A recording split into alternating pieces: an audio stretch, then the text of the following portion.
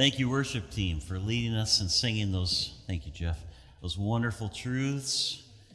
Luke chapter 15 is not our text today, but I want to point this out. Jesus says that there's great joy in heaven every time a sinner repents. Amen? Wasn't it absolutely beautiful to see 4 of our young people be baptized this morning? Just praise the Lord for that. Great rejoicing in heaven today. Let's go to Revelation chapter 12. Revelation 12 is our passage for this morning. Let's read this together to start. If you're visiting in our service today, we are, this is, I think, message number 24 in a verse-by-verse study of the book of Revelation. Someone asked me, who's a guest in our service this morning, said, boy, you're preaching Revelation during this time right now in our country and in our world. And I pointed out, and I know I've said it to you before too, that I knew I was going to preach the book of Revelation verse by verse starting in March of this last year. I knew that last fall. So it's not anything, I just want to make sure everybody understands that. I didn't choose to preach Revelation in response to anything going on in the world today. If there is any connection there, it's due to the Holy Spirit, certainly not due to me and my planning of that. So Revelation chapter 12 is where we are. This is an absolutely fascinating passage, church, and I will say it's probably one of the most misunderstood passages in the book of Revelation. So let's dig into it together, and we will start just by reading it this morning. The scripture will be on the screen. It's from the English Standard Version of the Bible. Also, you can find it on the YouVersion app along with my sermon notes if you care to go that route. But Revelation chapter 12 and starting with verse 1. And a great sign appeared in heaven, a woman clothed with the sun and the moon under her feet, and on her head a crown of 12 stars. She was pregnant and was crying out in birth pains and the agony of giving birth. And another sign appeared in heaven. Behold, a great red dragon with 7 heads and 10 horns. And on his heads 7 diadems. His tail swept down 1/3 of the stars of heaven and cast them to the earth. And the dragon stood before the woman who was about to give birth, so that when she bore her child, he might devour it. Sorry, I'm a little behind here. Let's try to catch up. All right, there we go. She gave birth to a male child, one who is to rule all the nations with a rod of iron, but her child was caught up to God and to his throne. And the woman fled into the wilderness, where she has a place prepared by God, in which she is to be nourished for 1,260 days. Now war arose in heaven, Michael and his angels fighting against the dragon. And the dragon and his angels fought back, but he was defeated, and there was no longer any place for them in heaven. And the great dragon was thrown down, that ancient serpent who is called the devil and Satan, the deceiver of the whole world. He was thrown down to the earth, and his angels were thrown down with him. And I heard a loud voice in heaven saying, now the salvation and the power and the kingdom of our God and the authority of his Christ have come. For the accuser of our brothers has been thrown down, who accuses them day and night before our God. And they have conquered him by the blood of the Lamb and by the word of their testimony, for they loved not their lives even unto death. Therefore, rejoice, O heavens, and you who dwell in them. But woe to you, O earth and sea, for the devil has come down to you in great wrath, because he knows that his time is short. And when the dragon saw that he had been thrown down to the earth, he pursued the woman who had given birth to the male child. But the woman was given the 2 wings of the great eagle, so that she might fly from the serpent into the wilderness, to the place where she is to be nourished for a time and times and half a time. The serpent poured water like a river out of his mouth after the woman, to sweep her away with a flood. But the earth came to the help of the woman, and the earth opened its mouth and swallowed the river that the dragon had poured from his mouth.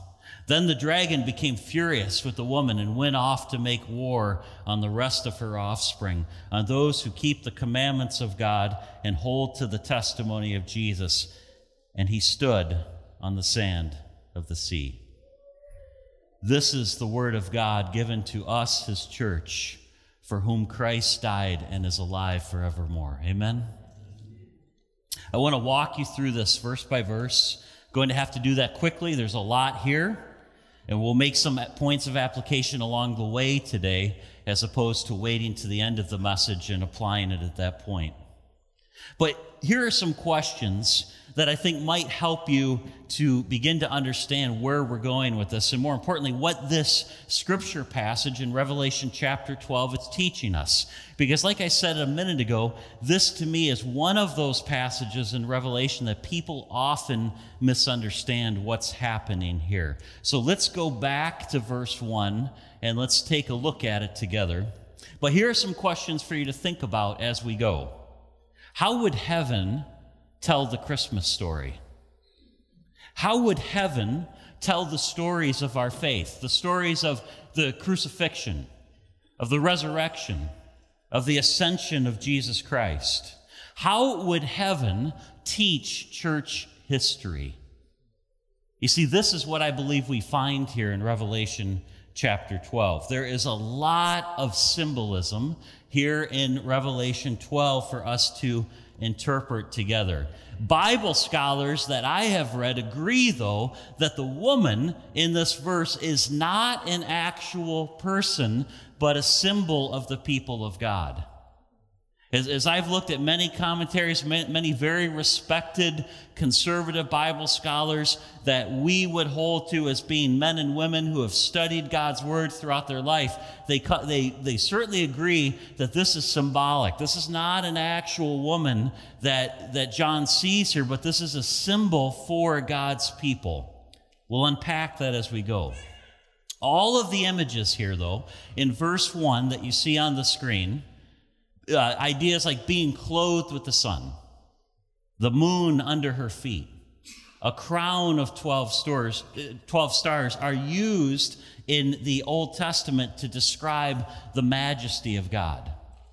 These are all Old Testament images that point to the majesty of God.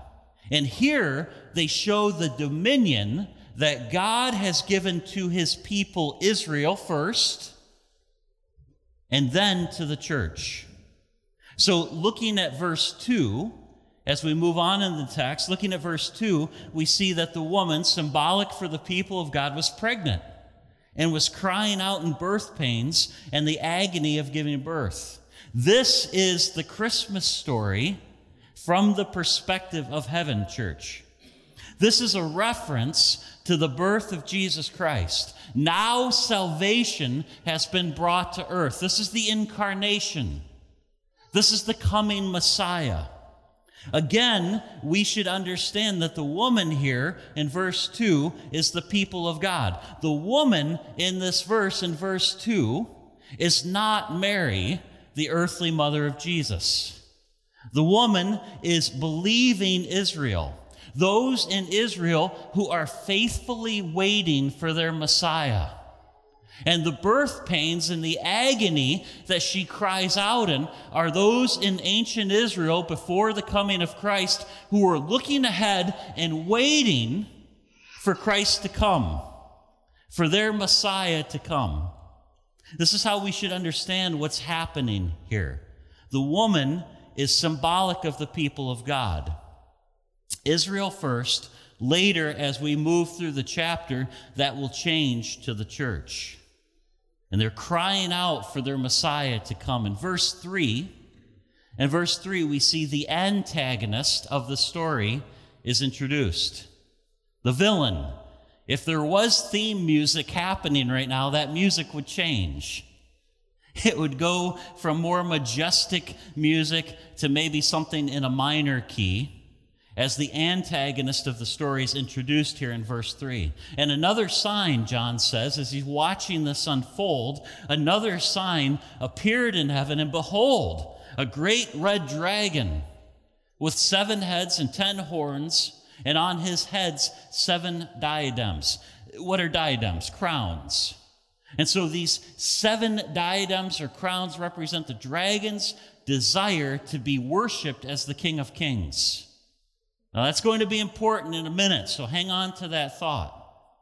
What does the dragon do? Let's look at verse 4 and see his action in this story. His tail swept down 1/3 of the stars of heaven and cast them to the earth. And the dragon stood before the woman, the people of God, awaiting their Messiah, with the imagery that we've already talked about, who was about to give birth, so that when she bore her child, he might devour it. We've already learned in our study of Revelation over the last 23 messages, we've learned that stars are symbolic of angels. The dragon compels 1/3 of the angels in heaven to follow him.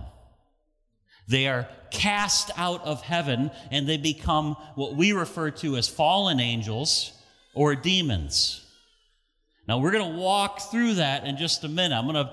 Let's just hit the pause button on that idea for a second, because it's going to become really important when we make it to verse 7. So just kind of hold that thought for a second.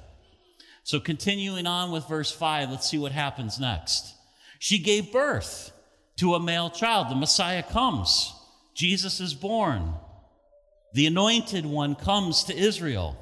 She gave birth to a male child, one who is to rule all the nations with a rod of iron. We see that imagery throughout the Old Testament, the coming of the Messiah who will be in the line of David and will reign forever. But look, what does the rest of the verse say? But her child was caught up to God and to his throne. I believe that this is the incarnation, church, at a glance. This is the incarnation of our Lord in one verse, as tightly packed as you possibly could put it. In one verse, we see the life of Jesus on earth, from his birth through his resurrection and his ascension back to heaven. Do we understand? Do we understand the power of the incarnation? We should, as Christians. I mean, for goodness sake, our main holidays revolve around it. Christmas, Easter, Good Friday, right? We should understand the power of the incarnation. I think the Apostle Paul highlights it so well in his letter to the Philippians, where he says, have this mind among yourselves, which is yours in Christ Jesus, who though he was in the form of God, did not count equality with God a thing to be grasped, but emptied himself by taking the form of a servant, being born in the likeness of men, and being found in human form, he humbled himself by becoming obedient to the point of death, even death on a cross. Mind-blowing for a Jew. Mind-blowing that God would become man, and then as a man would humiliate himself, would humble himself to the point of dying on a tree. Cursed is everyone who is hung on a tree, the Old Testament says. But Jesus, the eternal Son of God, gives up the glory of heaven for a time, comes to the earth. He's born as a baby. He grows up. He loves people. He serves people. He heals people. And then he dies on the cross for you and me, church. Paul goes on to write here. He says, therefore, God has highly exalted him. Here's the resurrection. Here's the ascension.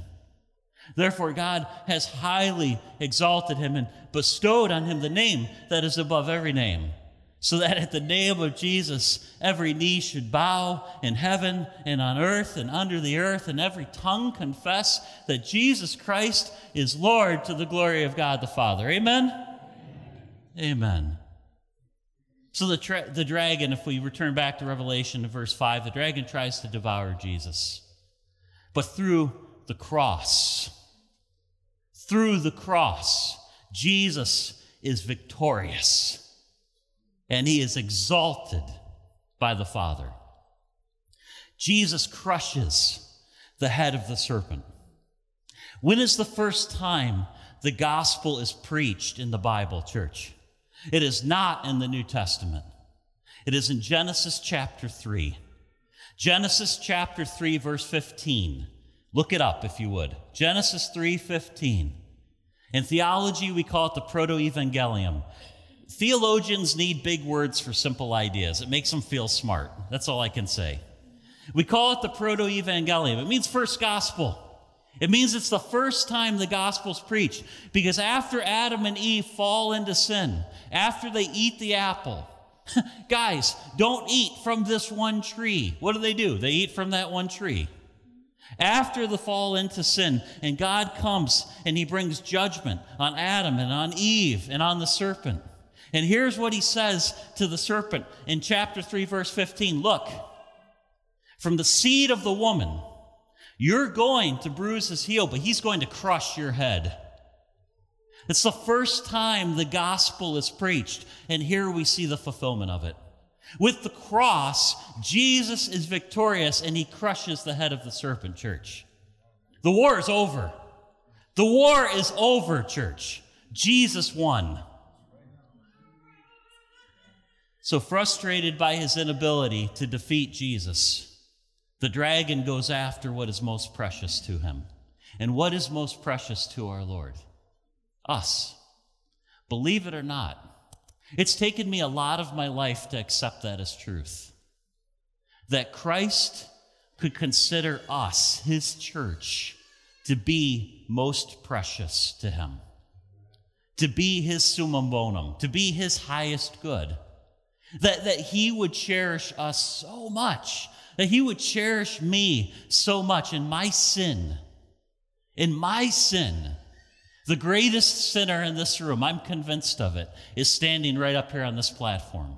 And that he would cherish me so much. That he would go to the cross and he would die for me. And when Satan, that punk, realizes that he's defeated by Christ, he goes after what is most important to Jesus, and that's his church. Look at verse 6 with me as we continue on in this. And the woman fled into the wilderness, where she has a place prepared by God in which she is to be nourished for 1,260 days. And I'm sticking to my promise. I'm not getting into timelines. I'm not getting into dates and charts and how everything's going to work out. So if you want information on 1,260 days, you're going to have to study it yourself.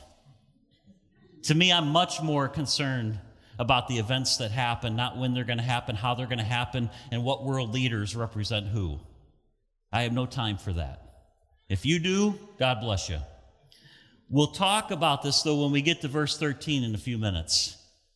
Coming to verse 7, I believe that verses 7 through 9 give us more detail to the battle alluded to in verse 4. So here's what I want you to see. And if you write in your Bible, maybe make a note of this. Verses 7 through 9, and maybe you'll want to draw a box around verses 7 through 9 and do a line back to verse 4. Because I think what we see in verses 7 through 9 elaborate on what happens in verse 4. Why are a third of the angels cast out of heaven? Why are a third of the angels cast out of heaven? We learn from these verses that there was quite a battle that happened. Quite a battle in the spiritual realm where 1/3 of the angels rebelled against God. Let me show you this. Verses 7 through 9. Let's look at this together. Now war arose in heaven. Michael and his angels fighting against the dragon. And the dragon and his angels fought back. But he was defeated, and there was no longer any place for them in heaven. And the great dragon was thrown down, that ancient serpent who is called the devil and Satan, the deceiver of the whole world. He was thrown down to the earth, and his angels were thrown down with him. Now, there's a few important things for us to see in these verses, and I don't want you to miss them, so I'm just going to point them out very quickly to you from these 3 verses. First of all, and this I believe is all in your note sheet, but please note that John removes any mystery concerning the identity of the dragon. There's a lot of mystery in the book of Revelation, and I've tried to be honest with you about that. I've tried to point that out.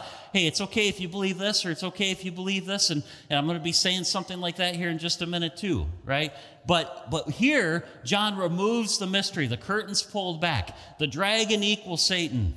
That's who he's talking about here in chapter 12. Second of all, please understand that verses 7 through 9 is backstory. I believe that this is backstory. This is the fall of Satan and his demons. I believe this is the event that happens before Adam and Eve. I believe that this is the story of the original fall of Satan and his demons. I believe that John is telling us about the event that is the reason that there is a snake, a serpent in the garden in Genesis chapter 3. So this is primordial. This is prehistorical. This is before our creation began.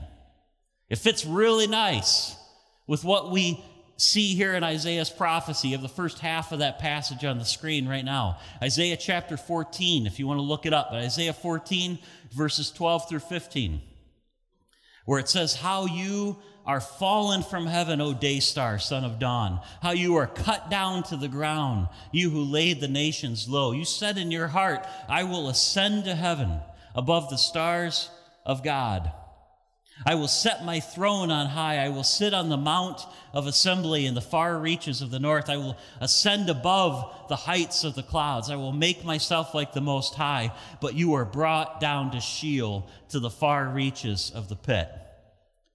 Now, I need to be completely honest with you here, church. There's a lot of discrepancy among Bible scholars about whether or not this passage applies to the fall of Satan and the demons before our history began, or if it's talking about something else. And there's also debate among Bible scholars if Revelation 12, verses 7 through 9 apply to the fall of Satan. That's what I believe, though, and so it's what I'm giving to you.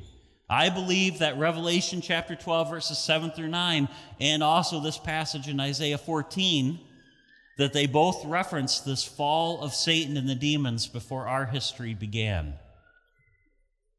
I think I can defend my interpretation using a couple of other scriptures as well. So I'll take a second just to do that. Jesus said, "I saw Satan fall like lightning from heaven." That certainly fits well with what we see in Isaiah and in Revelation 12. And the Apostle Paul instructs Timothy concerning elders in the church, and he says this: "The elder, the potential elder, must not be a recent convert, or he may become puffed up with conceit and fall into the condemnation of the devil." To me, when you look at these four passages together, it paints a picture that seems to work together. That there was an angel once who decided being an archangel or being one of the chief of God's creation wasn't good enough, and he wanted to be God. He desired to have that place, not of creation, but creator. And when that happened, there was a great battle, and he led 1/3 of the angelic realm into rebellion, and they were kicked out of heaven. I think these passages complement each other very nicely. If you see it differently, that's okay, but that's my belief. Third, I want you to see this: God and Satan are not equals. God and Satan are not equals. They are not on the same playing field. Christianity, our faith, does not teach dualism. Dualism is taught in many other world religions. Maybe the most obvious one I can point out to you would be Taoism and the symbol of yin and yang, and how they're both kind of equal. That is not what the Christian faith teaches. Not by a long shot. Satan is a creation.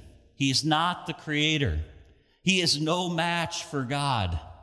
And just like the rest of creation, church, if God ever stopped sustaining his existence for even a second, Satan would disappear. God holds his existence. He's no match for God. The battle that Satan fights here is with the archangel Michael. Don't miss that. We see in these verses, though, that he's no match for Michael either. Michael quickly defeats him. Let's talk about Michael just for a second. We know a little bit about him from the scriptures. First of all, we know that his Hebrew name means "who is like our God." And so if you're here and you have the name Mike or Michael, that's the etymology of your name. Who is like our God? We know that in the book of Jude, from the book of Jude, that he's an archangel. And we also know that from the book of Daniel, and I love this idea, that he's the chief prince in heaven, in the angelic realm, who protects the people of God from their enemies. Again, first Israel, and now us. What am I trying to say? The archangel Michael has our back. And he's one tough dude. That's pretty cool. The defeat here of Michael over Satan, and when he casts Satan's crew, the 1/3 of the angels, who are now the demons, out of heaven, foreshadows his ultimate defeat at the cross of Jesus. And this is the focus of the worship that happens next in our story. So let's continue on. This is the focus of the worship, the cross itself.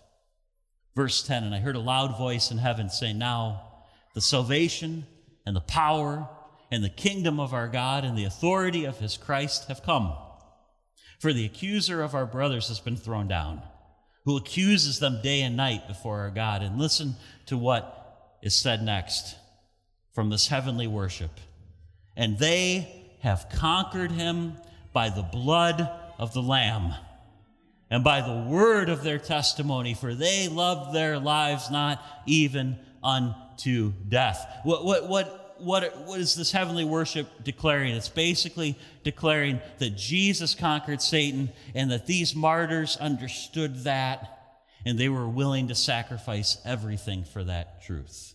How has victory been achieved? The blood of the Lamb. The final defeat of Satan took place on the cross. The war is indeed over, church. What should be our response? What should be our response to this great victory that Christ has won for us? The beginning of verse 12 makes it crystal clear. We should have the same response that the angels in heaven have. Therefore, rejoice, O heavens. Rejoice, and you who dwell in them. Coming now to verse 13, I believe that verses 13 through 17, just like verses 7 through 9, remember I had you draw the box, 7 and 9 explain verse 4, same thing here. Verses 13 through 17 give us more detail to the events described in verse 6. So again, if you're writing in your Bible, put a box around verses 13 through 17, tie it back to verse 6. Satan turns his fury on the people of God here. First Israel, and then the church. Let's look at verse 13 together and we'll see what happens. And when the dragon saw that he had been thrown down to the earth, he pursued the woman. Who's the woman symbolic for? The people of God, who had given birth to the male child. The Greek verb here, I just want to point this out. The Greek verb here is edioxin, and this verb can be appropriately translated both pursued and persecuted. So when the dragon saw that he had been thrown down to the earth, he's cast out of heaven, he pursued the woman, or persecuted the woman, the people of God, who had given birth to the male child. This is Satan's mission now, to destroy the people of God. First Israel and now the church. This is the mission of our enemy, and we'll see this more as we look at the rest of the passage. Look at verse 14. But the woman was given the 2 wings of the great eagle. I love this imagery. Oh, this is a great story. This would be a tremendous movie. I don't know if anybody could pull it off, but it would be amazing. The woman was given the 2 wings of the great eagle so that she might fly from the serpent into the wilderness to the place where she is to be nourished for a time and times and half a time. The point is this: God has given his people eagle's wings.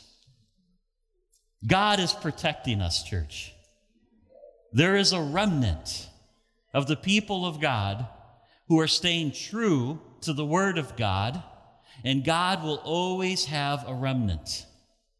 And he's protecting us. We'll see this more at the end, so I don't want to say too much about that now. Let's talk about eagle's wings, because it's not the first time it appears in Scripture. Exodus 19:4, we see you yourselves have seen, this is God talking, that I did what I did to the Egyptians, and how I bore you, the Israelites, God's people, on eagle's wings, and brought you to myself. Please note that the people of God here are not passive in this verse.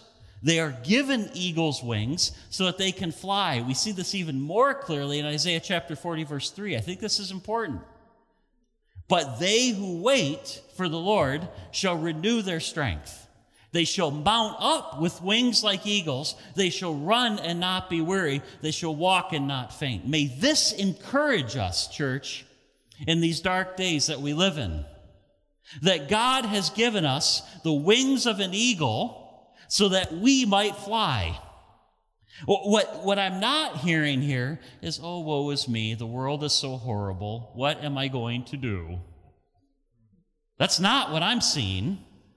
What I'm seeing is the exact opposite. I'm seeing the living, all-powerful God who can squish that punk Satan like the bug cockroach he is, has given us, his church, the wings of an eagle so that we can fly. Amen? That is what the church should be doing today. Flying in these dark days. Now, returning to Revelation chapter 12, we see with verse 15 that Satan has not given up on his pursuit.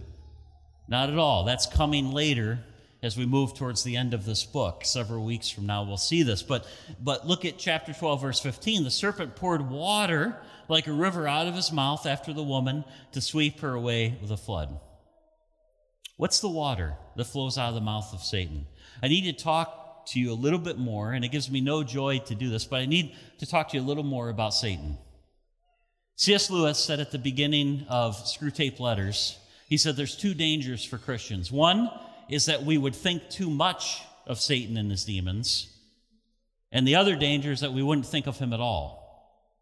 And so we need to know who he is. We need to understand his strategies, but we shouldn't have an excessive interest in him by any means. And so the topic of Satan will be a rare thing in my preaching, teaching here, but it is something that from time to time we do need to talk about. So let's talk about this for a minute. What is this water that flows from the mouth of Satan? There's a few theories here presented by Bible scholars, but I believe that this represents lies and deception. The reason I think that is that this is how that snake attacked Eve in the garden. And it's how he continues to attack us today. Jesus said once during his earthly ministry to a group of Jewish authorities, he said, "You are of your father, the devil, and your will is to do your father's desires. He was a murderer from the beginning and does not stand in the truth because there's no truth in him. When he lies," he's talking about Satan, "he speaks out of his own character, for he is a liar and the father of lies." We learn a lot about our enemy from what the Lord says here. Brothers and sisters, here's what I want to say to you. Don't believe his lies. Don't believe the lies of Satan. Our culture, our society is saturated with his deception. It has always been. These are not the musings of an old man saying that today our culture is saturated with lies and deception. Listen, there never were any good old days. I'm sorry. I think that's selective memory. If there are some of you out there who think, oh, the good old days, I don't know what you're talking about. And let me tell you why. The good old days weren't so good for a lot of people. The good old days were not so good for minorities. The good old days were not so good for children who were being abused in their homes. We are much more clued into that today than we were 30, 40, 50 years ago. I could tell you stories. The good old days were not so good for those who were being sexually offended. We are much more clued into that today than we were 30, 40, 50 years ago. The good old days were not so good. And neither are today's days either. There are no good old days. Satan has been whispering in ears since the Garden of Eden. We have this tendency to idealize the past, but we forget that in every decade, church, in every century, that snake has been effective at deceiving people in the world. Amen? And he's been effective at deceiving people in the church. Every generation since Adam and Eve has been steeped in sin. Have a great day. We'll see you next week. No! Cheer up. Pastor Terry, don't be such a downer. What did I just say a minute ago? Jesus is victorious. Peter said, you, the church, are already crushing the serpent under your feet. We've been given the wings of an eagle. So let's not leave here today on a downer note, because the Lord always has a remnant. Faithful people who walk in the light, who live by the unchanging and perfect truth of all 66 books of this Bible. He always has a remnant, church. He had a remnant back in these days. He had a remnant in 1000 AD. He had a remnant in 1500 AD. He had a remnant in 1950. He has a remnant today in 2020. Amen? He always has a remnant. Faithful people who choose to live their lives by the Word of God. How can you know? I got to wrap up, so let me pull this towards an end here. How can you know that you're being deceived? In order to know that you're being deceived, you have to know the truth. You have to know the truth to be able to discern what a lie is. How can you spot a counterfeit? Do you know how people are trained to spot counterfeit money? They study carefully actual money. You have to know the real thing to be able to spot the counterfeit when it comes. You have to know it when you see it. Brothers and sisters, the stakes are high today, and they've always been high in every generation. And so my challenge to us, Fellowship Baptist Church, and anyone listening to us online right now, my challenge is, let's be faithful. Let's be fully committed to the Word of God. This is what we see at the end of the passage. I should finish the passage with you, verses 16 and 17. This is what we see here, a faithful church.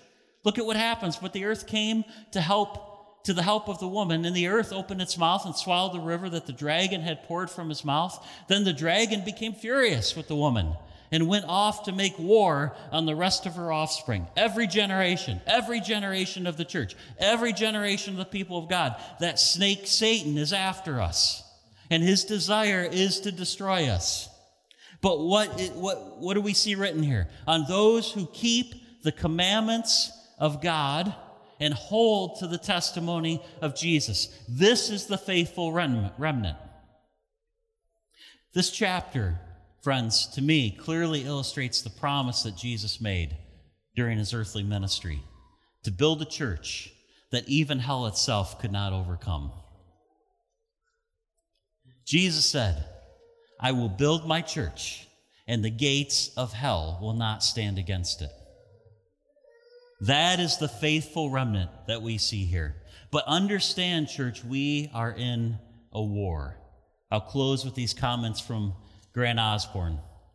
Grant Osborne, Bible scholar, says, it is impossible to read Revelation chapter 12 and not be convinced of the reality of spiritual warfare. Many of us might like to, listen to this, many of us might like to be Switzerland. When we talk about Satan and the demons, some of us just think, I'm going to fly under the radar. I'm going to try not to be noticed by the demonic realm, because I don't really want undue attention drawn to me. And that's what Grant Osborne says. Many of us might like to be Switzerland and remain neutral in this war, as if we could ignore Satan and be certain that he would thereby ignore us.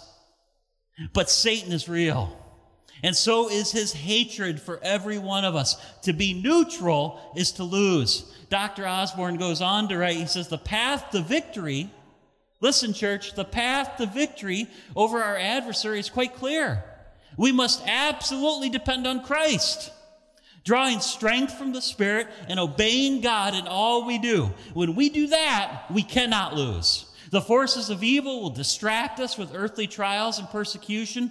But what does he say at the end? This is beautiful. But so long as our eyes are fixed on Jesus, we will overcome. Amen? Brothers and sisters, fix your eyes on Jesus Christ. Fix your eyes on Jesus Christ. He's our Savior, He's our Lord, and He is leading us to victory. Would you bow your heads, please, and close your eyes? Worship team, come on up. Let's pray as they come. Lord Jesus, may we abide in You. Lord, may we always seek to walk in the light.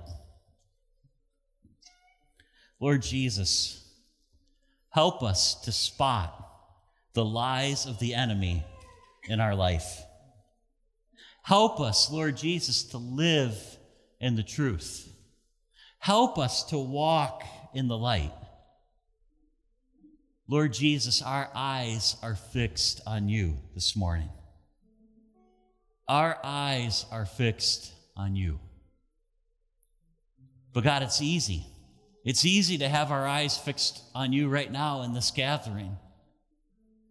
Lord, may our eyes be fixed on You tomorrow morning. May our eyes be fixed on You throughout this next week. As we go out now to live the mission that You've called us to.